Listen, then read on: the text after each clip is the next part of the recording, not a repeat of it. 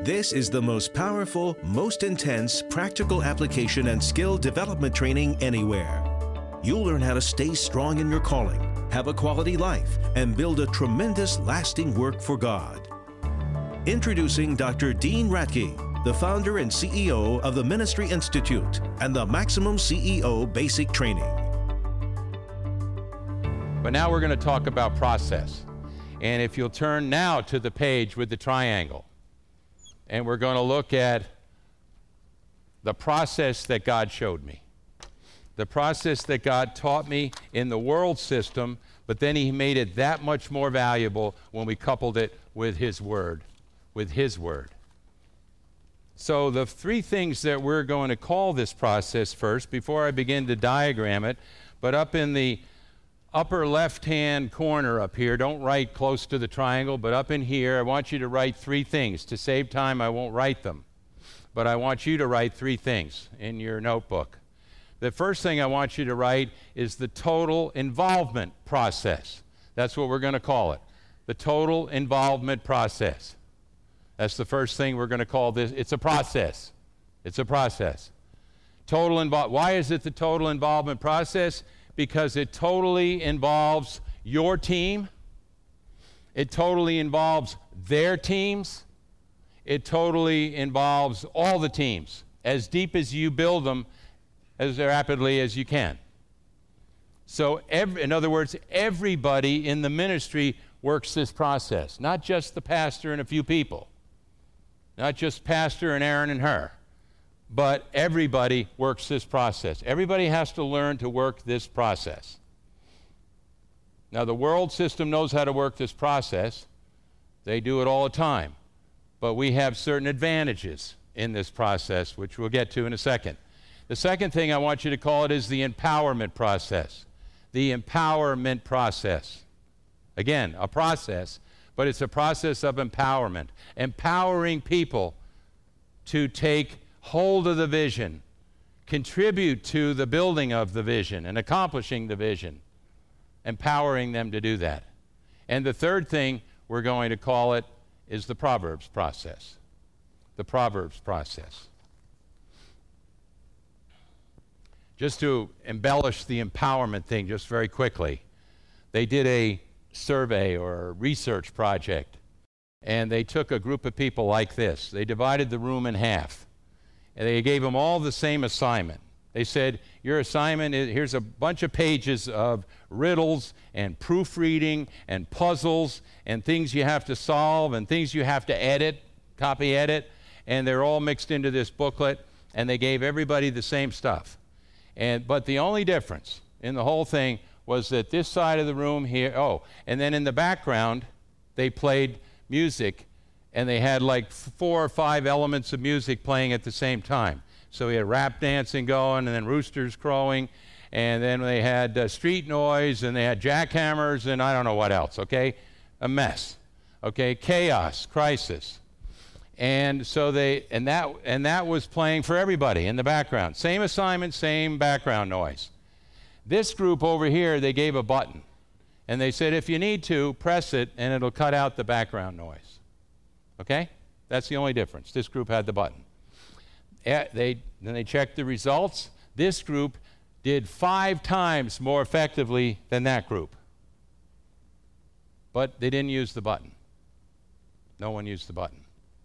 They were just empowered. They had control over the situation. That's empowerment. Total involvement process, empowerment process, Proverbs process, the Proverbs process. Why do we call it the let me talk about what the process is first, and then I'll read you some scriptures. This is a process now.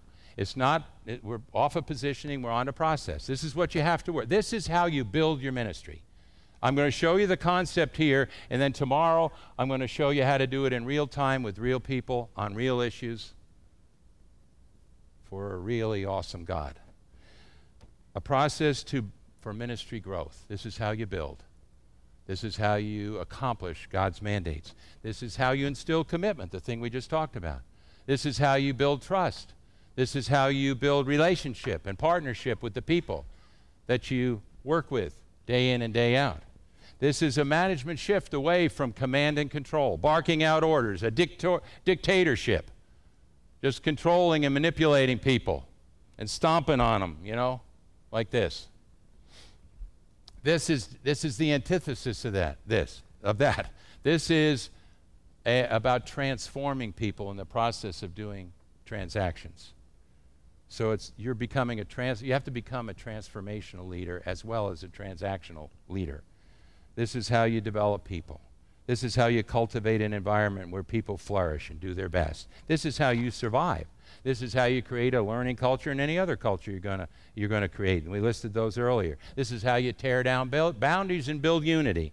This is how you tap into the brains and the wisdom of everybody, the wisdom, understanding, counsel, and knowledge of everybody. This is how you apply leverage to building your ministry, leveraging people, your greatest asset. People are actually not your greatest asset. Great people are. Otherwise, you're spending all your time with high maintenance, low productivity people. So it's not just people. It's competent people. And it's the Proverbs process. Why do we call it the Proverbs process? Well, let me share with you a few Proverbs. These are all Proverbs. Proverbs 1:5. This will help you understand about the process and why we call it the Proverbs process. A wise man will hear and increase in learning, and a man of understanding will acquire wise counsel.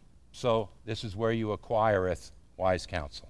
I'm just giving you the concept here this afternoon. Tomorrow we'll learn how to apply it. Proverbs 11:14. Where there is no guidance, the people fail. So this is where you provide guidance. This is where you cast the vision. This is where you make it clear, make it plain. This is where you tell them what results God wants and how God wants us to behave. Where there is none of that, people fail. Or where it isn't done well, people fail. But in an abundance of counselors, plural, more than one, abundance of counselors, there's victory. Victory. An abundance. Not somebody who thinks like you, one of your buddies who'll tell you exactly what you want to hear. That's what they asked Ann McCullaghy. They said, for 10 grand, what was the most important thing you learned? You got to surround yourself with critics and people who will speak the truth into your life. That's why they're next to you. That's why they're here. That's why they're on your team.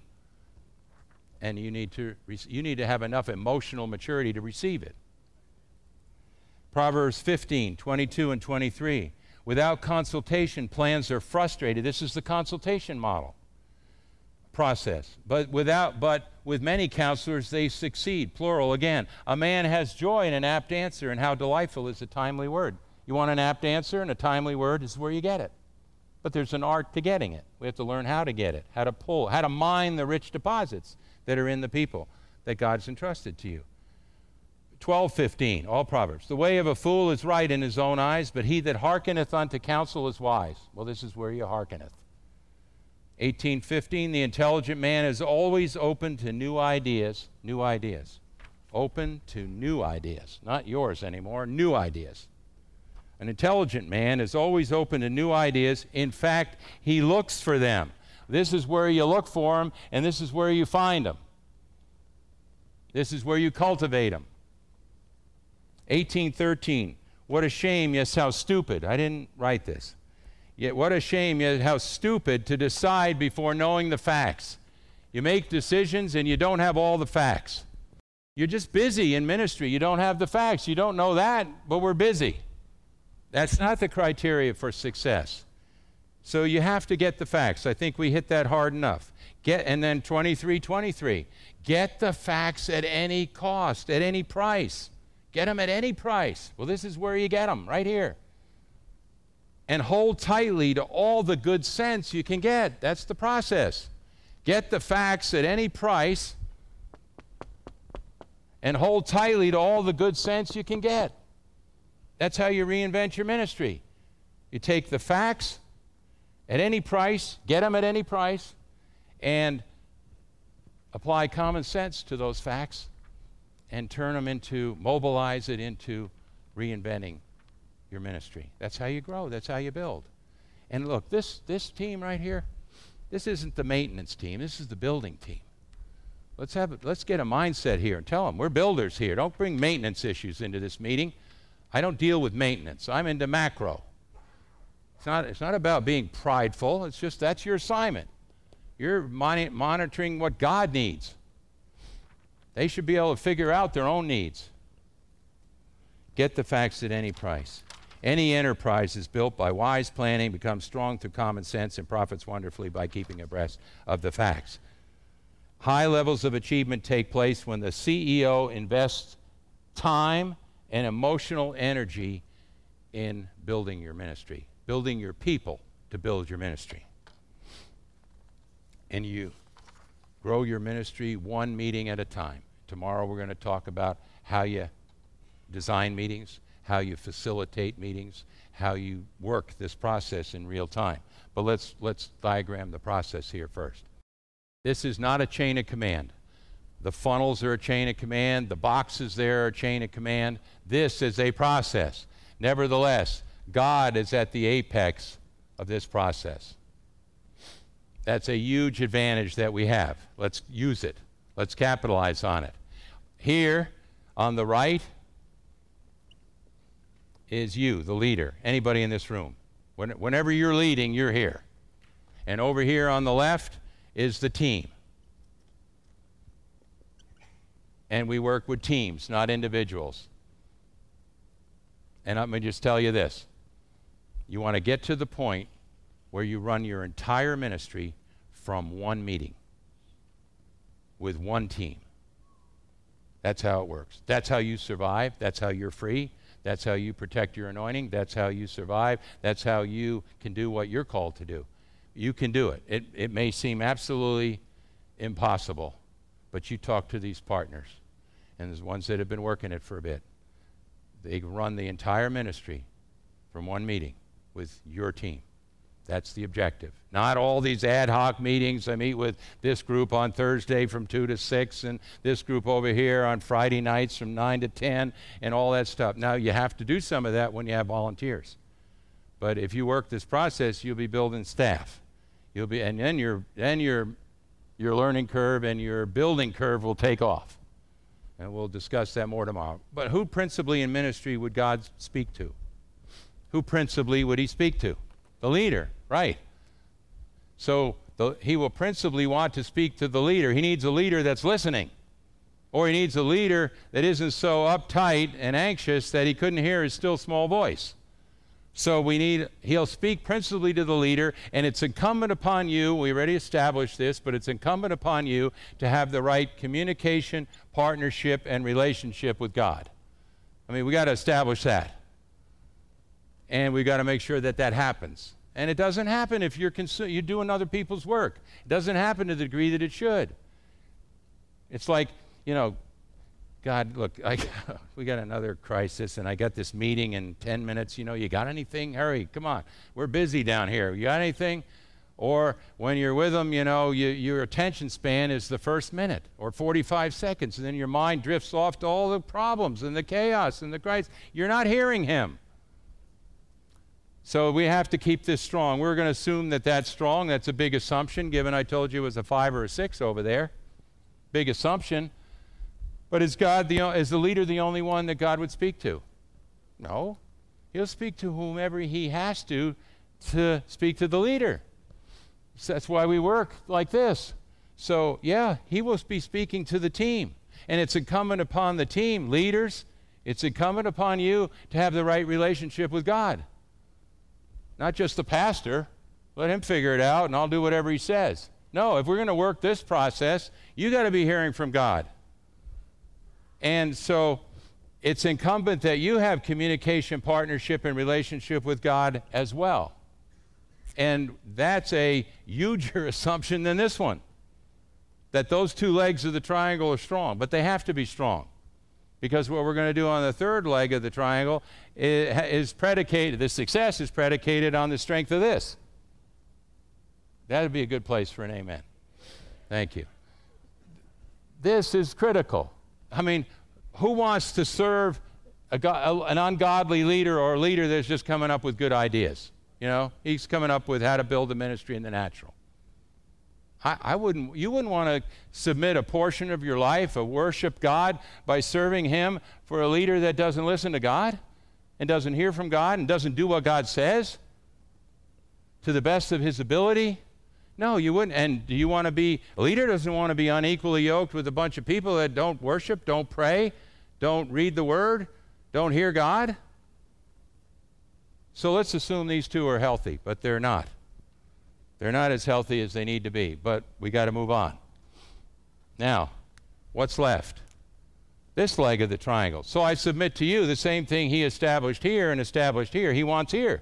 He wants communication, godly communication between the leader and his team, and between the team and the leader. He wants godly communication. He wants to also, and I covered this a number of times already, but this is where he wants us to build partnership and relationship with those that we're going to work with. Partnership and relationship with those that we're going to work with. Communication, partnership, and relationship. The same thing he has established on these two legs of the triangle. I ask pastors, I say, sir, where is your communication? How effective is your communication? Oh, well, it's probably a 5 or a 6 also. Maybe more like a 5. They don't seem to get it. I said, well, if they don't get it, you're not giving it. Because if you give good direction, they get it. That's what we're going to learn on Saturday. You give good direction, they get it. Believe me, they get it. There's an art to doing it. I didn't know how to do it. That's why I was so miserable in Grand Central State. I didn't know how to do that. And God taught me. Before I was saved, he taught me. I didn't know he was teaching me, but then, okay, but I said, Pat, so it's because you're not giving it. I went to a Bible study once. A friend in Phoenix wanted me to come to meet some of his pastor friends, and I went over to the west side. He said it's on the west side. It seemed like it was halfway to L.A. But I went to the meeting, and he said, I want you to meet my pastor friends. And they're a precious group of men and women. And would you come sometime when you're home? And I said, sure. And this happened to be the day. And so we're heading over. We're there, and the meeting gets started. Actually, well, I'll tell you about that tomorrow. But the meeting got started, and the first guy that stood up, apparently 2 guys always got up, and they prayed, they shared testimonies and so forth, ministered one another, fellowship. But the first fellow that got up, the first pastor that got up, and I guess, he taught for maybe 15, 20 minutes. But I never met him before, and he'd never been to one of the trainings. But he said, before I was a pastor, I was an Army Ranger. I was in the Special Forces, like, the Navy SEALs, Army Rangers. And he said our primary mission was to infiltrate behind the enemy lines and cut off the communication between the leader and his people. And if we could cut off the communication between the leader and his people, we had half the battle won. And that's exactly what the devil is doing in ministry. He has cut off effective communication between the leader and his people, the team. He's successfully done that. I ask pastors, I say, how do you run your meetings? What do you do? Well, mostly what we do now is email. I said, you're building your ministry through email? I mean, email is a wonderful tool. It's good for research reports. It's good for document action items. It's good for, minutes and to summarize certain things. But how do you spirit storm through email? And it's pretty much, I said, have you ever seen anybody build a house through email? Nobody goes to the site, no eyeball to eyeball. I'd love to see a picture of a house built through email. How are you going to build a ministry through email? It has its great advantages. But we just established earlier that it's about personal relationship. Over 50% of communication is body language. There's none in email. Well, we do have meet. We do meet. I said, oh, good. Well, when you do meet, what do you do?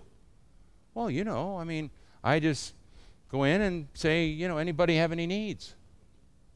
I said, what are you, a masochist? Anybody have any needs? Of course they have needs. Remember the last need. You were up here preaching. Usually they have a ficus tree up here or something, I don't know what kind of church this is, but we don't have a ficus tree. But you were preaching, and you're flailing around up here, and you bang into the tree, and the dust falls down, on you. And then after that, I want that platform cleaned up. I see apple cores in the back there, and, and the dust falling down. I want that thing cleaned. Okay, so then we come and meet the next time, and anybody have any need? Yeah, Pastor. We were just wondering how you'd feel about this. Did you feel like it would be better if we got like the 5-foot ladder and reached up? Or do you think would you feel better if it was an 8-foot ladder and we kind of reached in to dust it? What do you think? Now, I am being a bit demeaning, but I tell you, I'm not too far from, I don't have to make these up, okay? And I won't point to the people where I learned them, okay? But I don't have to make this stuff up, but it's not much for, so come on, what is it? God has needs. Your job is to go to the meeting and make sure God's needs get met. They can figure out that stuff, and the maintenance stuff, you teach them and train them and develop them to figure that stuff out so that this meeting is nothing but what God needs. And then you're going to get something done for him, and he's going to be well pleased. So we have to keep this strong. We have to keep this strong, and it's through a partnership and relationship. So, okay, so if that's so important, what do we do here? How do we communicate? What do? We do our job description. That's it. We do this right here, right there. So what do I mean? Well, what do we do in this meeting? You're providing direction. Then you're obtaining, whether it's that day or down the road, the next time we meet or 2 meetings from now, you're obtaining plans, ideas, and recommendations. From who? From them. Then you're commissioning the work. You're approving what they just submitted. And if you can't approve it, then number 4, you're coaching for success. You're telling them why you can't approve it. You're not fixing it for them. You're simply coaching them and telling them why you cannot approve it. It's a learning opportunity for them. You clearly explain it, sitting down with the team, why you can't approve it. Now they've learned something. Now they start thinking more like you. This is how we develop satellite CEOs all over the ministry. You can't approve it, then you have to redirect it. So you simply redirect it. You give them redirection, and you tell them why you can't. Maybe you can approve it. Then tell them why it's approvable so they learn from that. And then you obtain from them. So in other words, they provide, or you obtain from them, evaluation. So what you approved here, up here, what you approved, they're now coming back and giving you a report on how we're doing, how we're achieving. Here's the progress we made. Here's where I messed up, because they're honest. I messed up. I forgot this. I didn't do what you told me to do, Pastor, but I'm going to get it fixed, and I'm going to get it caught up. I'm going to get it changed. They're honest. They're giving you honest evaluation. You got to have honesty in your ministry. Learning and honesty. And I'll coach on how you, since coaching, teaching, training, and where is it? Here, is so important, and honesty is so important. I'll model that for you, probably tomorrow. I don't know, maybe today. But wherever it comes out. But it's I want you to know how to do this. I want you to see how it's done. But you do your job description here. That's it. That's it. Nothing more, nothing. There's nothing in there. You see anything up there that says problem solving? You see anything up there about long-winded discussions? You see anything about they dump on you and they come to the meeting and dump all their questions and stuff on you? No. Look, let's establish one thing here. Let's do it over here. This is real important for you to catch. Questions go down, and answers come up. You ask the questions, they provide the answers. Nobody comes to this meeting and asks you a question. Now that may sound so foreign to you, and it'll certainly be foreign to them because we haven't trained them this way. But nobody comes to this meeting and asks a question. If I went into my boss out there, or you went into your boss out there, many of you that are working in the world system, and you went in every day asking him questions, he would pretty quickly come to the conclusion that what are we paying this person for? They don't have any solutions, no answers. So people don't come to these meetings with questions. And this is going to take a change. It's going to take a change on your part and theirs.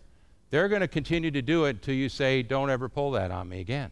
Don't come in here and ask me questions without a solution, without an answer. But you're going to have to work on you, because you've been saving the day for so long that you're going to answer the questions. You're going to answer them before you catch yourself. And let somebody on your team say, Pastor, there you go again. Why? Because you care. You're compassionate. You want to get this thing done. But you're jumping into the fray, and you're cheating them and stealing from their opportunity to grow. So stop it.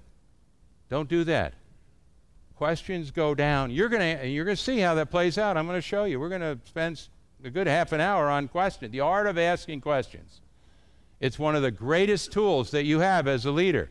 And it's one of the things you have to learn to refine and perfect. Any good leader will tell you that. Asking the right question at the right time to the right person about the right issue is critical. And you'll become skillful at it. You won't be very good initially if you haven't been doing it. But you must become skillful. And we'll work on that. But there's nothing in here about answering questions, solving problems, long-winded discussions. Okay, now, how do we get an apt answer? How do we get a timely word? The stuff we just read in Proverbs. How do you get that? You got to ask a question, right? I just said questions. Let's get it started here. You have to ask questions. You say, I can't do that. I can't ask a question. I'm the leader. I'm supposed to know everything. Well, you're the only one deceived. And I said this once before, but isn't it fun working for a know-it-all? No, you can have emotional maturity. You have to know everything. Let people around you that are smarter than you. Let other people offer wisdom to you. But you have to have EQ, emotional maturity. You have to have enough inner self-confidence to receive what they're telling you. You don't have to know everything. How are you going to get an apt answer or a timely word unless you ask a question? You say, okay, all right, I buy that. I'll humble myself and ask some questions. Okay. Well, but then your next question is, well, what do they have over there that I don't have? You know, I mean, I'm the leader. God made, I'm the number uno here. You know, what do they know? Well, nothing much now because you haven't taught them anything. But they actually have a whole lot in there. You just haven't mined it. Let me say it that way. So what do they have over here that you don't have when you ask questions? Well, for one, they're closer to the facts. They're closer to the sheep. They're closer to the action. They're down there in the trenches, closer to the trenches. They have the facts. They see things you don't see. Now, there's two kinds of facts. One is this one. This is a quantitative fact. It's a quantity, 10 to 15%, or 80 in the youth group, whatever. It's a quantity. Those are quantitative facts, and we need those. We need those key indicators. That's one kind of a fact here. One is quantity, quantitative. There's another kind of fact, and it's equally important, if not more so. What's that? A qualitative fact. A qualitative fact. What's that? A qualitative fact is what people see and think and feel. It's what you, sister, see and think and feel. It's what you, brother, see and think and feel. It's what you, pastor, see and think and feel. And you, sister, what you see and think. And what I see and think and feel. And what you, pastor. We're not going to agree. We're going to see things differently. We're not going to agree. We're going to have a different perspective on things. We're going to have a different set of facts. The quantitative facts we may agree on, although those could vary too from various points of view or various perspectives. But perspective, different perspective. Here, you're supposed to be up here. You're the eagle. You're supposed to see far and wide. You know, eagles can see, I don't know what it is, a dime a quarter mile away or something. Okay, so it's a quarter, whatever. It's pretty good. They can see a long, long way, okay? You're an eagle. That's why you have those eagle statues in your office and the pictures of the eagles on the wall. You are one. You're an eagle. You got to have the macro perspective. You're not a barnyard chicken down here pecking, groveling around in minutia. You're not a barnyard chicken, you're an eagle. You were designed to be one. You're ordained to be one. And your perspective is this. So what are we doing here? Well, they're closer to the action. We're matching perspective, but godly perspective. Not natural perspective, godly perspective. We're matching perspective here. Yours and theirs. That's safety. That's what we have to have. You don't see everything they see, and they don't see what you see. But the more we do this together, we come together in what we see. And that's how you recreate yourself. That's how you infuse yourself into them. So, a different education, a different walk with Jesus, a different culture. All those differences. We can keep going here. I don't have time. You understand? There's differences. So what are we doing here? We've got to mine the rich deposits, the wisdom, understanding, counsel, and knowledge. And there's a variety of it. We're talking about as you develop your people, as you develop their capacity and their core competencies, we want to move people from being specialists or silos to generalists, where they are continually expanding their capabilities.